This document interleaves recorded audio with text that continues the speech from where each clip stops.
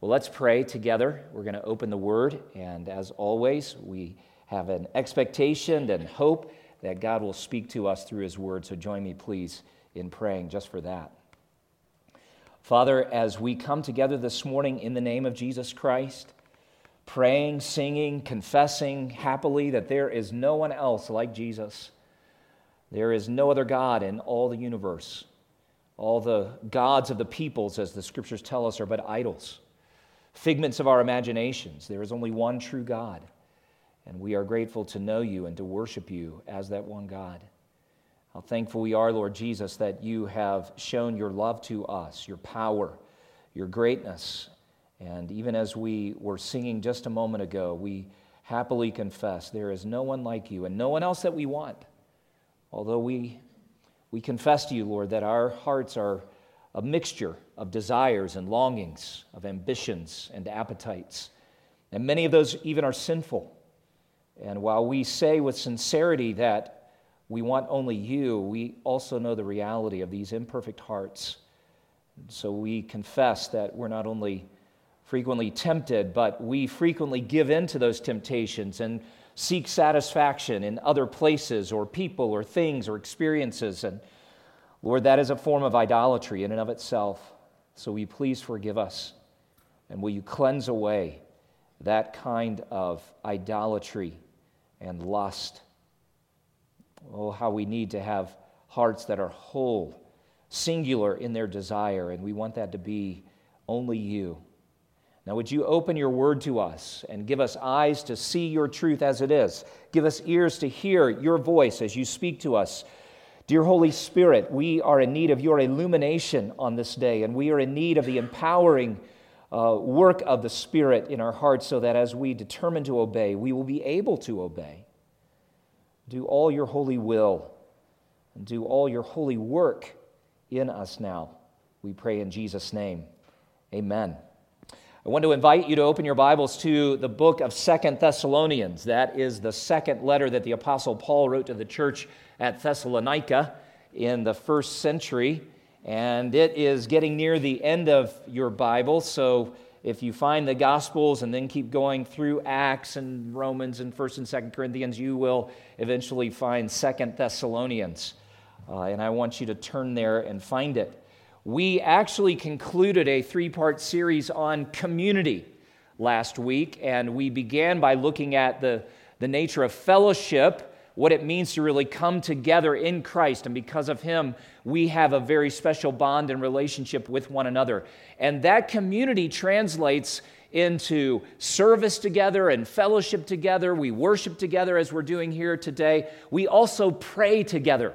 And so that was the particular theme last week, that we want to be the kind of praying community that God has called us to be. And thanks to those 12 people who showed up this morning at 8:45 for our prayer time. It was great. And I know some of you said, I just remembered, I meant to come, I forgot, I'm so sorry. That's okay, make your confession to the Lord, and then just come next week. So there's plenty of room back there. But one of the things that we did was to actually take a prayer from that booklet, that prayer guide that we printed out last week, and then we attached it to the midweek email. So if you weren't here last week, didn't get one of these copies, I think there are about 3 left on that back table, but just check the midweek email because there's an electronic copy for you. And in this booklet, there are about 40 different prayers of Paul taken right out of his New Testament letters. And what I want to do this morning is actually take one of those prayers and just walk through it in a very practical way. So this isn't the usual kind of preaching sermon that I do, although it's just hard for me not to preach, regardless of what I'm saying or doing. But I really want this to be practical for you. So keep your Bible open. And if some of you are in the habit of taking notes in your margin or marking things up, that would be very appropriate today. Because I really want this to be a working opportunity for you to do the very thing that God is calling us to do. So what we did this morning in the 8:45 prayer time was to take one of those prayers, 2 Thessalonians 1, and we took just 4 verses out of this whole passage that we're going to work through here in a moment, and highlighted a couple of things, and then turned them into prayers for gospel hope. So you who were not a part of that prayer meeting, be encouraged to know that you've already been prayed for, because we prayed for some of these very things to be taking place in your life or in this service or in our work and in our communities in the course of this week. So there are extra copies of this also on the back table in the lobby if you want to get one of those. Take them and use them. So 2 Thessalonians 1, though, is one of those great prayers of Paul, and we're going to work through it, as I said, and hopefully this will be a great help to you. So let me begin reading. Verse 3, you follow along, please, and we will read through verse 12 and then come back and make our way through the passage. We ought always to give thanks to God for you, brothers, as is right, because your faith is growing abundantly, and the love of every one of you for one another is increasing. Therefore, we ourselves boast about you in the churches of God for your steadfastness and faith in all your persecutions and in the afflictions that you are enduring. This is evidence of the righteous judgment of God, that you may be considered worthy of the kingdom of God, for which you are also suffering. Since indeed God considers it just to repay with affliction those who afflict you, and to grant relief to you who are afflicted as well as to us, when the Lord Jesus is revealed from heaven with his mighty angels in flaming fire, inflicting vengeance on those who do not know God and on those who do not obey the gospel of our Lord Jesus. They will suffer the punishment of eternal destruction, away from the presence of the Lord and from the glory of his might, when he comes on that day to be glorified in his saints and to be marveled at among all who have believed, because our testimony to you was believed. To this end, we always pray for you, that our God may make you worthy of his calling and may fulfill every resolve for good and every work of faith by his power, so that the name of our Lord Jesus may be glorified in you and you in him, according to the grace of our God and the Lord Jesus Christ. What a passage and what a prayer. Go back to verse 3 with me, and I want you to note a couple of things. And here's how I would mark up my particular portion if I were just sitting at my desk or maybe at the kitchen table, or I actually have a really special, comfortable spot in the den where early in the morning I do a lot of my reading. But I would notice, first of all, that Paul says we ought always to give thanks, gratitude. And notice the things for which he says we ought to give thanks. Two, that in particular that he mentions here, he could name many, many things, but he notes, first of all, your faith is growing abundantly. What a great thing to see in any church, any assembly of God's people. And then secondly, that the love of every one of you for one another is increasing.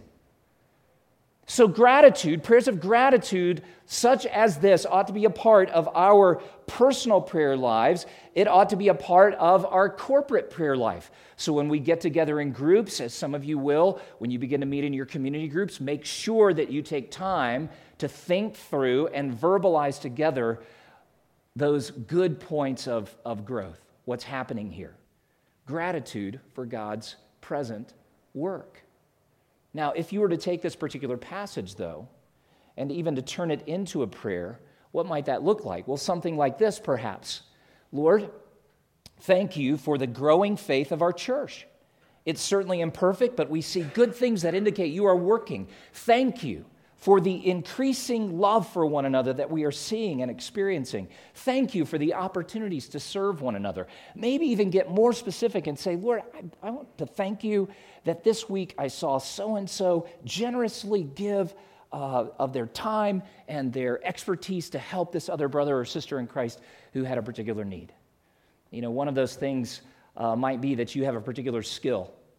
And we were having dinner last night, guests in some of our new friends' homes, and came to learn that one of them is a really skilled mechanic. And I thought to myself, I wish I had those skills. And there may come a time where I actually have to call upon Safat and say, hey, got a problem. And that would be an opportunity for Christian love. This very kind of thing, a demonstration of that overflowing love. And I'm not trying to put you on the spot, brother. That might be a little awkward right now, right? But you have gifts and abilities of God that you can turn into expressions of love. And whenever you see a need and God begins to move in your heart, you just feel that little touch of the Spirit that says, go do that. Go call them. Send a little email.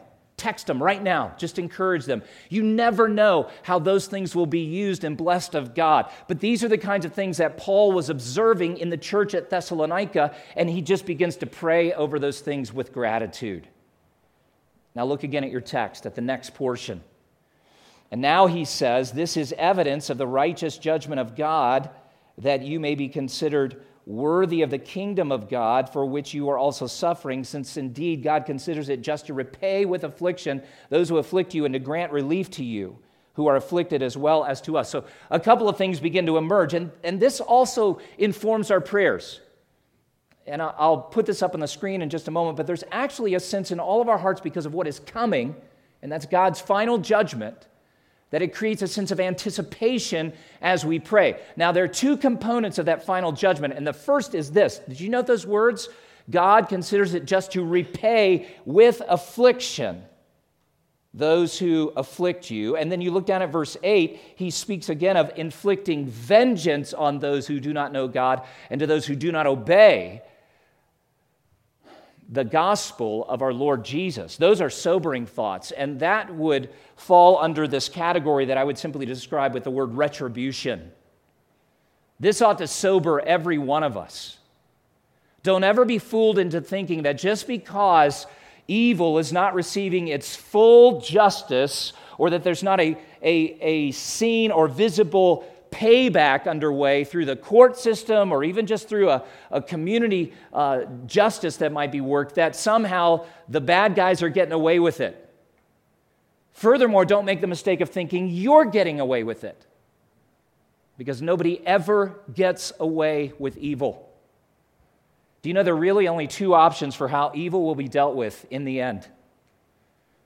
They're either dealt with through the blood sacrifice of Jesus Christ, and as that sacrificial atonement is applied to the soul of a sinner, God mercifully cleanses it all away, removes the guilt, doesn't dismiss it as if it's a non-issue, because when Jesus died on the cross, he bore God's wrath. He actually made a real payment, atonement. So your sin could be dealt with through the atonement, or you could be in the position of having to pay for it yourself. But those are the only two options in the universe in the end. And Paul is speaking of that final retribution that some will experience, because either in the hardness of their heart or the rebellion of their mind, they've said no to their Creator, they've said no to the conviction of the Holy Spirit, they've said no to the offer of His forgiveness, they've said no to the gospel and refused to obey when God says you must repent and believe in Jesus alone. So there's a coming retribution, and that informs our prayers and even builds a sense of anticipation. Not that we gloat in God's retribution, but that we actually rest in some of those hard things for us right now, where we say, as a people, how could that guy get away with such a horrible crime? Oh, God in His mercy may extend a season where that wicked evildoer doesn't receive the full retribution, but if he doesn't repent, he will experience God's final retribution and full retribution in the day of the Lord. There's a second word, though, that emerges in this portion, and it also builds a sense of anticipation as we pray. And did you catch those phrases? To grant relief to you who are afflicted.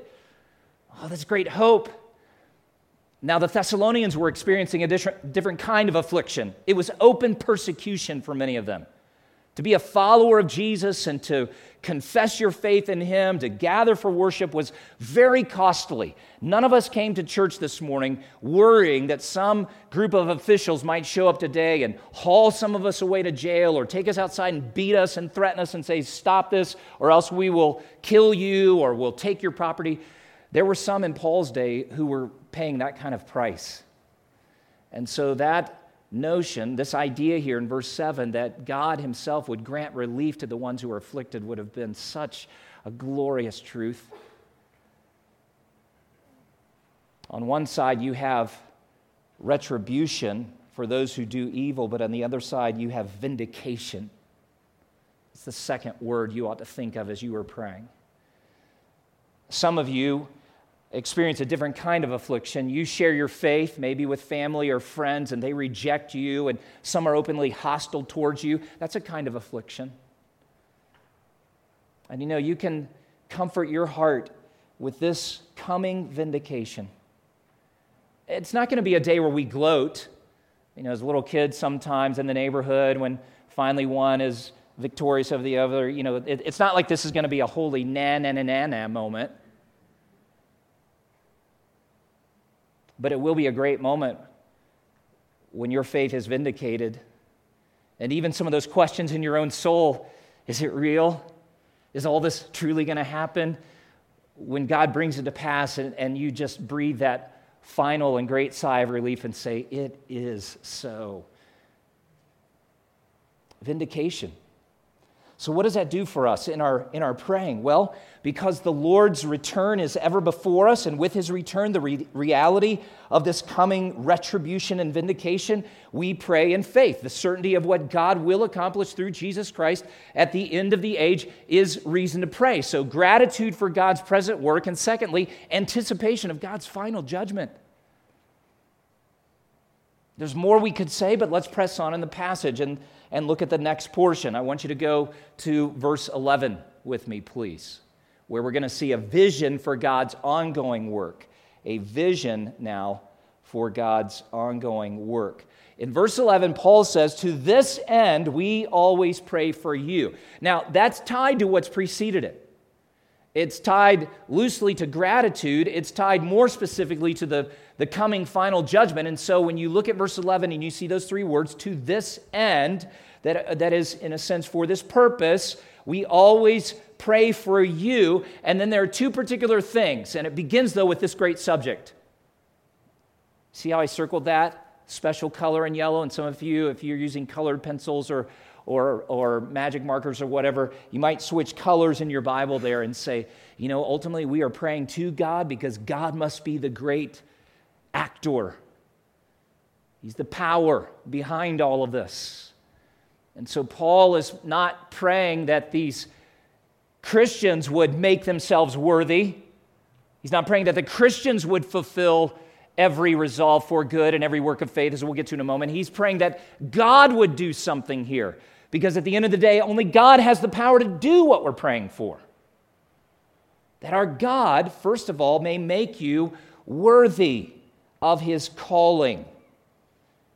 Now let's take a look at that, because even this terminology of worthiness, of being worthy or becoming worthy, is used in a variety of ways in our particular community, isn't it?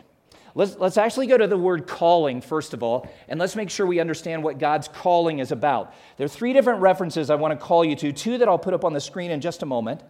But the first would be Romans 8, 29 through 30, where Paul describes this unbroken sequence of God's work in saving individuals like you and me. It has been referred to by preachers of the past as the golden chain of the gospel, linked together by God himself, forged in this great fire of his salvation, of his mercy and grace, if you will. But Paul writes in Romans 8, verse 30, "Those whom God has predestined, he also called. And those whom he called, he also justified. And those whom he justified, he also glorified." Predestination has to do with something that God did in the past. The call is something that he issued in the days of our lifetime. You have heard a call. I have heard a call. Some of you are hearing that call to be saved. And then from that, he moves to the work of God to justify those that he's called and predestined, and ultimately to glorify those that he has justified and called and predestined. So 4 links in particular in this great chain. Now, let me give you a little more explanation of what the call itself is, and I want you to see 2 Timothy 1, verse 9. For there Paul writes that God has saved us and called us to a holy calling, not because of our works, but because of his own purpose and grace, which he gave us in Christ before the ages began. See that last little phrase, before the ages began? That would tie to what Paul had written in Romans 8 regarding predestination. He did something before any of us were around. before your parents even thought of you, prayed for you, hoped for you. But notice what he says at the beginning. He saved us and called us to a holy calling, not because of our works. And this is where we begin to see a little different emphasis from what some of you have been taught or heard about your worthiness. Because you may have been told that it was all tied to the way you performed, all tied to the way that you did the good works that are revealed in the scriptures or maybe some religious writing that you're familiar with. But notice what Paul says. God actually extended this call and began the saving work, and it wasn't based on what you had done.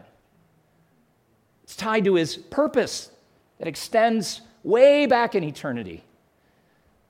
And it's tied to his grace.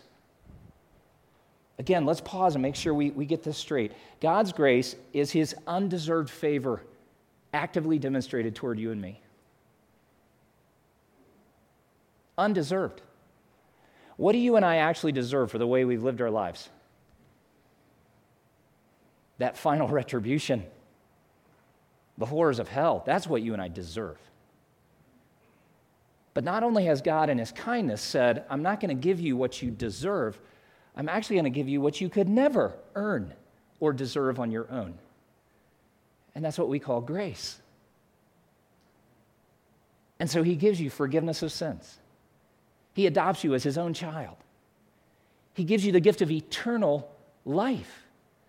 Promises to reward your little insignificant acts of obedience and service, and mine too. And not only promises that eternal reward, but says you will be forever with me in my house. We could go on from there, but all of these things are undeserved, unearned. All of it is his grace. What a remarkable calling this is. And that's what Paul is praying toward. Now, here's another passage that will help fill this out, 2 Thessalonians 2, 13 through 14. We ought always to give thanks to God for you, brothers, beloved by the Lord, because God chose you as the first fruits to be saved. Now, he's talking in that first century context that the ones at Thessalonica, the city of Thessalonica, were among the first ones to hear the gospel and respond in faith and be saved. This is like the first church that is started in that town. So that's what he means by first fruits. A year ago, we planted a peach tree, an apple tree, and a cherry tree. Cherry tree died over the winter. Very sad to just watch that little stick remain in the yard. I finally pulled it out of the ground a couple of weeks ago. Kristen was the first to say, it's dead. And I said, no, it's just, it was a hard winter. Maybe something will come. No, there's nothing. So it got thrown in the dumpster. But the apple tree, even though it's only about this tall, I think has 8 or 9 Granny Smith apples on them. And those are going to make some great apple pies soon. Now that tree's in the front corner of the yard. In the backyard, we planted the peach tree. And we had, I think, 6 or 7 peaches on there early on. But then a little child who will remain anonymous, I think, plucked a couple of those off and tossed them at another child who was in our yard and that kind of thing. So 4 remained. And just this week, the parents who've had little kids in my yard are looking around like, is it my kid? I'm not saying, all right? Just going to let you kind of stew in that guilt. But 4 remained. And I think Seth had one this week. Did you have one of the peaches? Last week? Okay. So that was the first fruits. And I picked the other 3 this week, and they're sitting on the counter, and they're kind of small, but boy, they look good. And I'm eager to eat them. And I'm excited about the growing seasons to come. Well, Paul is saying to the Thessalonians, you're the first fruits. And what does the first fruit on any tree tell you? There's more coming, right? There's more coming.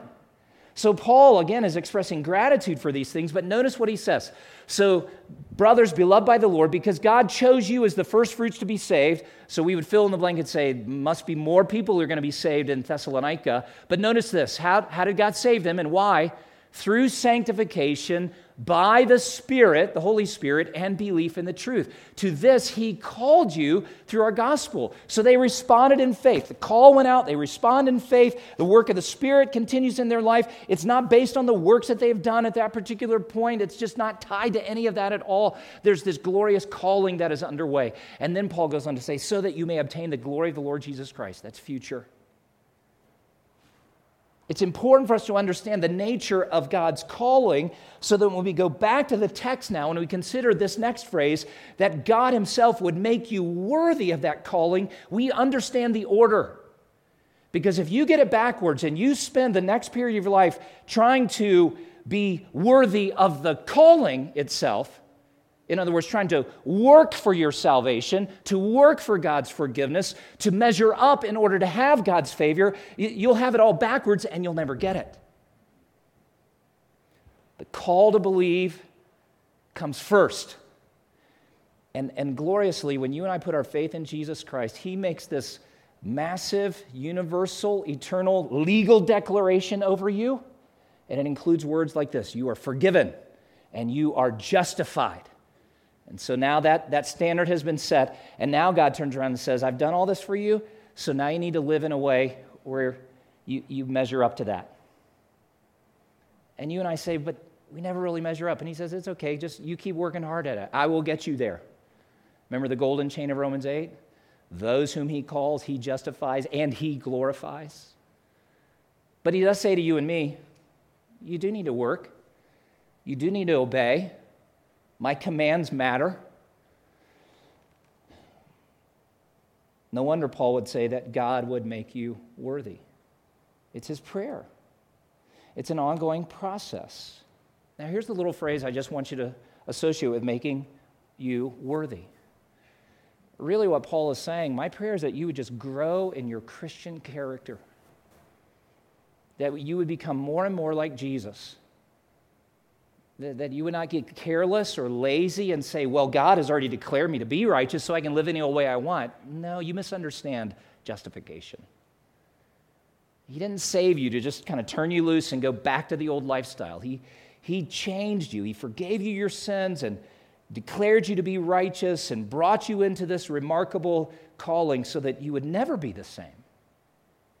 There's another passage I love that helps us to see into the heart of walking worthy, as Paul describes it, and that's Ephesians 4. If you want to look at your Bible again, and this would be a great passage to mark up, make some notes in the margin, underline certain phrases, but listen to this.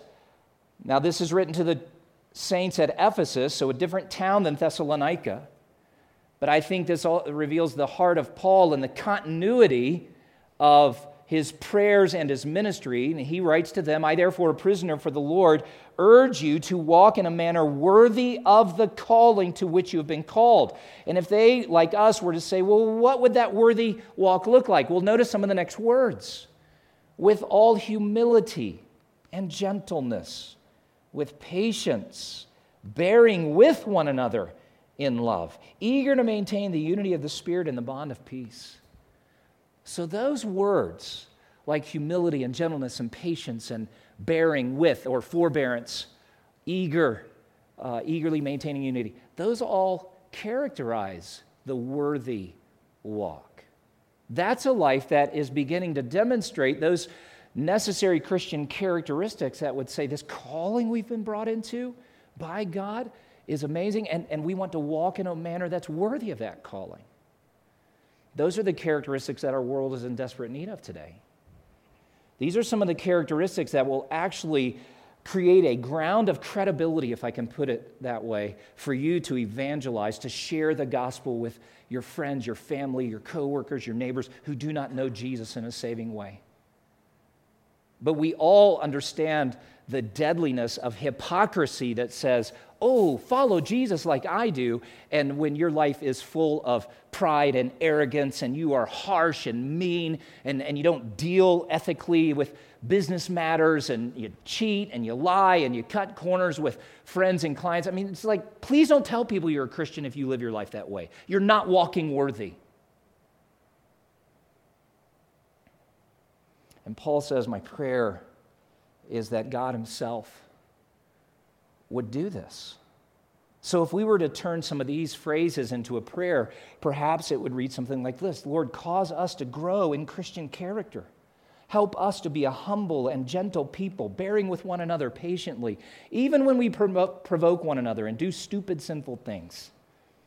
Give us an eagerness that always seeks the unity of the Spirit rather than our own selfish ways, and just to help us to maintain the sweet bond of peace in all we do. You see, I'm trying to take the biblical truth, make it mine. You make it yours. And whether you journal this out or you just pray it spontaneously, these are the kinds of prayers that need to be characterizing us individually and characterizing us when we come together.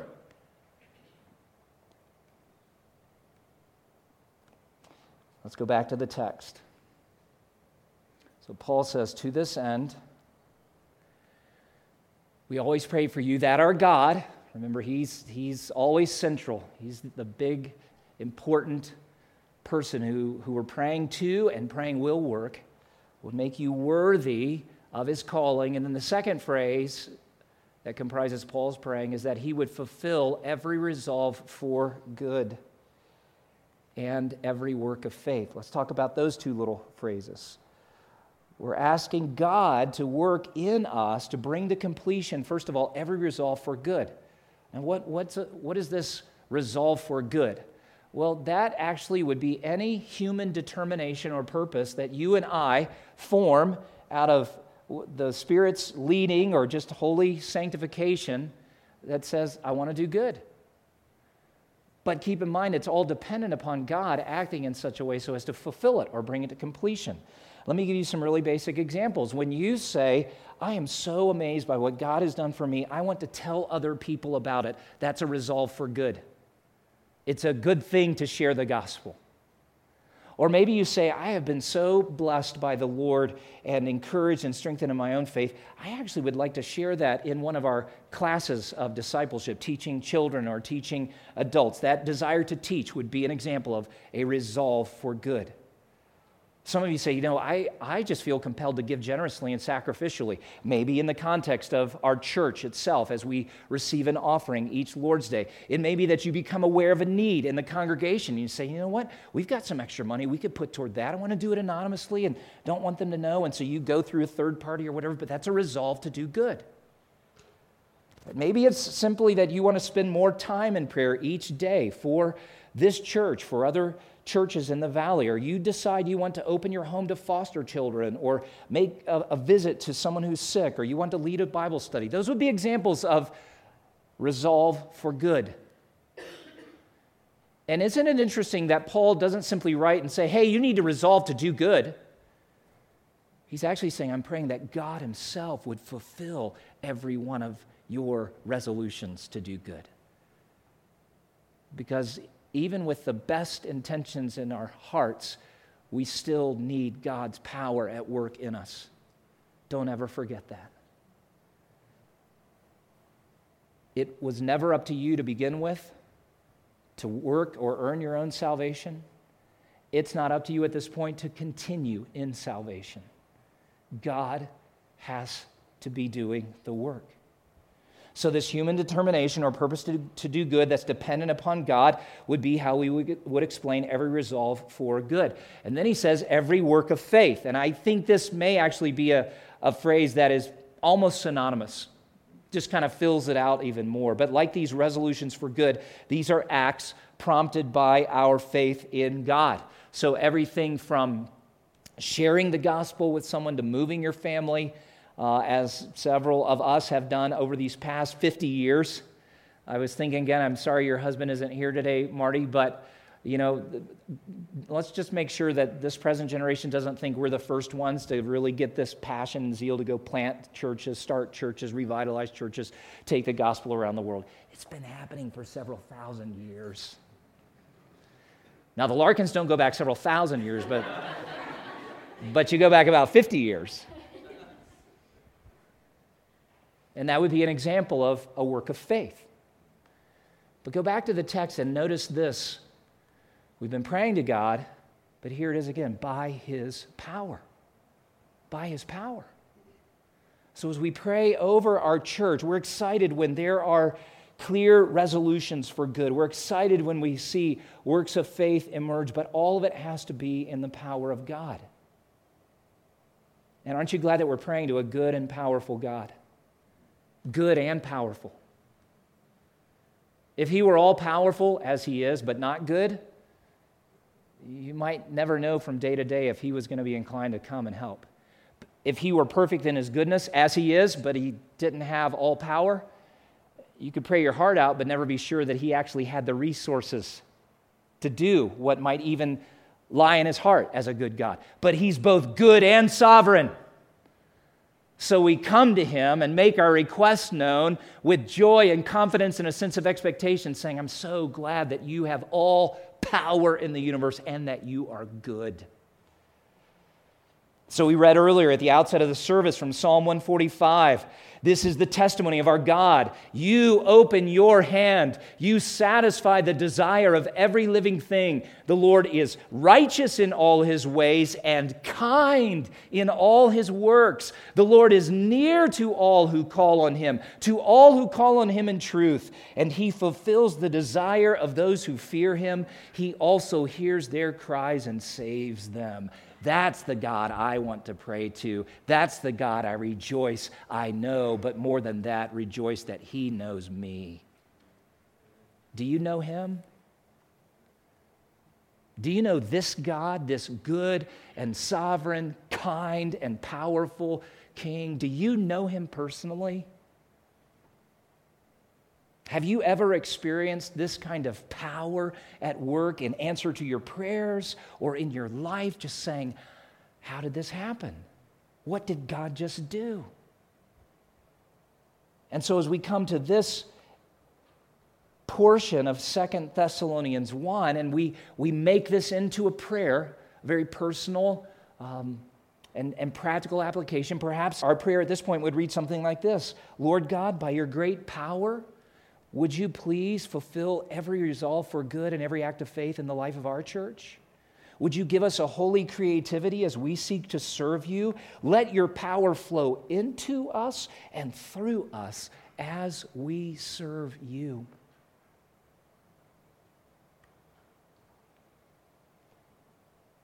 We're praying with a vision for God's ongoing work. Now, there's a fourth thing here, and that brings us to verse 12.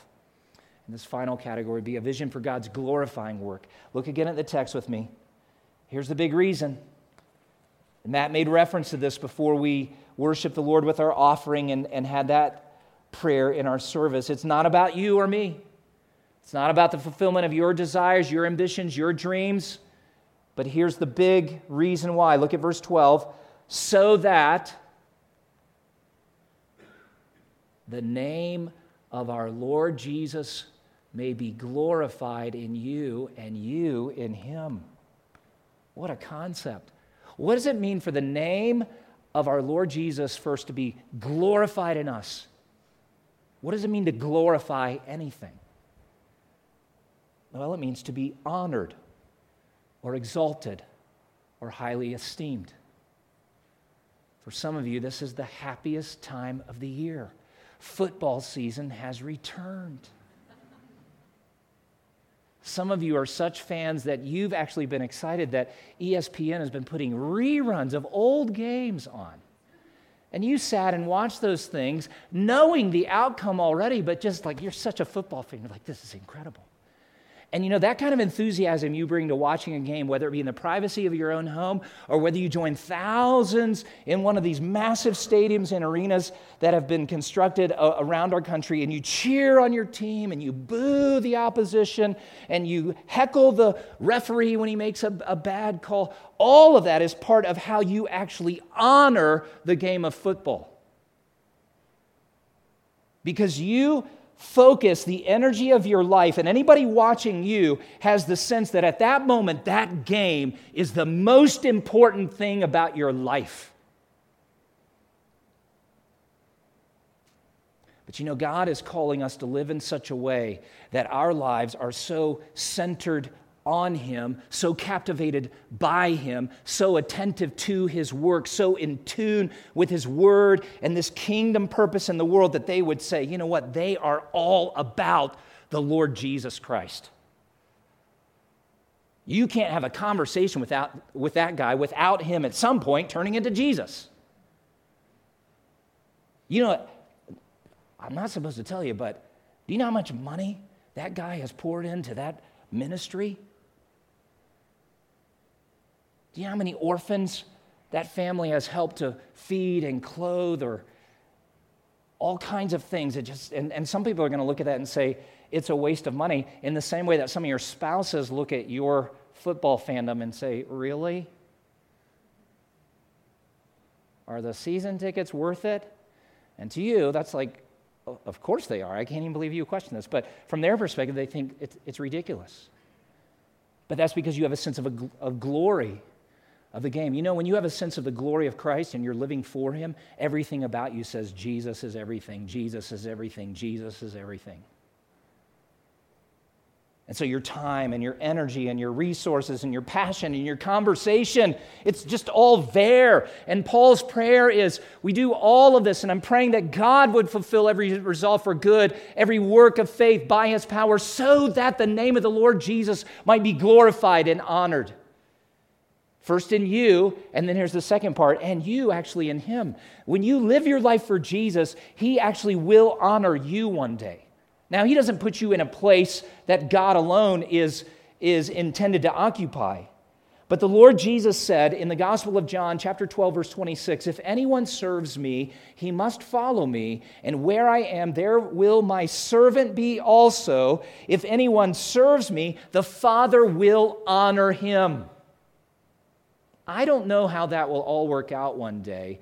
And it's not that I anticipate being in such a position of honor that everybody would say, oh, wow, Danny Brooks is amazing. No, it will simply be a time where all of those who have served God in faith will be honored by the Lord. We will be blessed and acknowledged for our humble, imperfect service in this lifetime. And I say, if he has promised to do it, and this is part of Paul's prayer, then I want it for you and I want it for me. But look at the last phrase. According to the grace of our God. And there we are, right back to divine favor. It's not what you and I deserve, but out of God's kindness, it's what he gives. Don't make the mistake of thinking that the grace of God is for an elite class of really pious people. God's grace is for all. And God's power is for all. And his desire is that you would walk worthy. But he not only calls you to it, he's the one who comes in with his power and helps you do it. God's desire is that you would make all kinds of resolutions for good, and then that he would empower you to do it. That your life would be characterized by all kinds of works of faith, some relatively small, insignificant, mundane, if you will, but not in his eyes, because he's empowering it and blessing it. And he's going to use all of that to keep Christ central. And so in that great assembly that the book of Revelation speaks of, where millions and millions and millions will gather around the throne of heaven, and they will worship the Lamb and praise his name forever. I mean, that's going to be a stadium unlike anybody else has ever fathomed before. And with one voice, that assembly will glorify Jesus by saying, worthy is the Lamb that was slain. But he'll also honor those who have lived for his glory. What a vision. What a reason to pray. What a prayer script, if you will. Now here's what happens. Most of us, because we wake up most mornings of the week and our minds are immediately being populated with all the stuff we have to do, the responsibilities, the cares, the pressures, the anxieties. We might even open our Bibles and read real quickly through a chapter like this, but it'd be so easy to kind of just breeze through it and say, I had my time in the Word today, but not let it saturate, percolate all the way down to the depths of our soul where it turns into the kind of prayer that I think God intended. And you know what? God understands that, and amazingly, it's another evidence of his grace. He's never threatened by that, although he continually sends us his word and even slows us down on days like this. This is part of the reason that Sunday is so important, because you just have to lay aside that other stuff and come and listen and sing and pray and hear other people around you. It begins to put things in perspective. I suspect that most of us right now are saying, oh, I want to pray like this. Great. That's your resolve for good. But just know that tomorrow morning it's going to suddenly feel differently. You're going to open your Bible to this very thing and say, man, that was so good yesterday, and boy, the Spirit of God was making things clear to me. And you're going to look at 2 Thessalonians 1, verses 11 and 12 tomorrow morning and go, is that the same thing we heard preached yesterday? And nobody got into your Bible overnight and, used some kind of magic whiteout and rewrote it in there. It's the same thing. It's just your heart's in a little different position. So that's a point to say, oh, Lord, if ever I needed you, it's right now. I need you to give me power just to understand these words again and then turn them into a prayer. And you know what? Tomorrow morning, because there may be other things, even that really do require immediate attention, you may only be able to give 3 minutes or 5 minutes or maybe 7 or 10 minutes. But whatever time you give in prayer, is time that nobody else can give. So give it.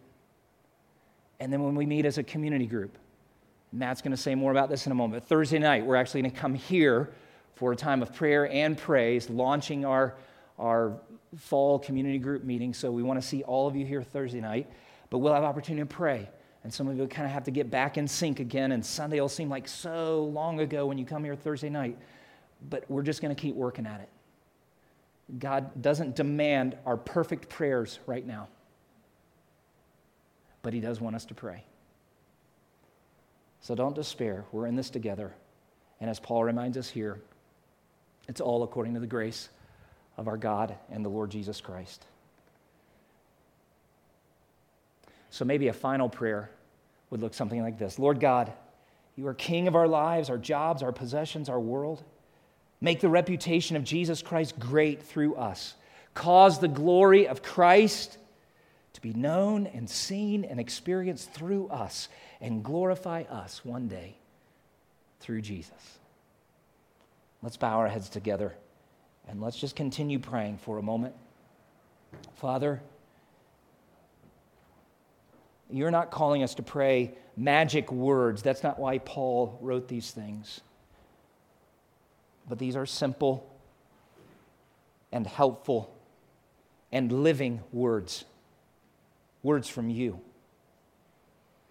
And Father, we ask that you would cause us to believe your promise to us. That the prayer of righteous people has great power as it is working. And more than that, help us to practice this kind of praying. Thank you for those who are able to come this morning. Thank you for others who, though they could not be here, have been praying faithfully for this community of faith. Thank you for the opportunity that lies ahead of us to assemble in smaller groups. And as those community groups gather and we begin to practice this kind of prayer, and some of us will stumble through it on certain nights because we just are so weak and worn out. Others are confused and inexperienced with it. But would you just grow us as a community of faith, a praying community? And even as you have used the imperfect prayers of hundreds of generations who've preceded us to accomplish your eternal work, oh Lord God, hear us as we make our prayers in Jesus' name. For there is no other name under heaven given among men whereby we might be saved or heard as we pray than the name of Jesus. And every resolve for good, every work of faith that the Spirit is putting into our hearts right now, would you fulfill it? Bring all of that to completion by your power, by your grace, for the glory of Jesus Christ. These things we pray in his most holy, singular name. Amen.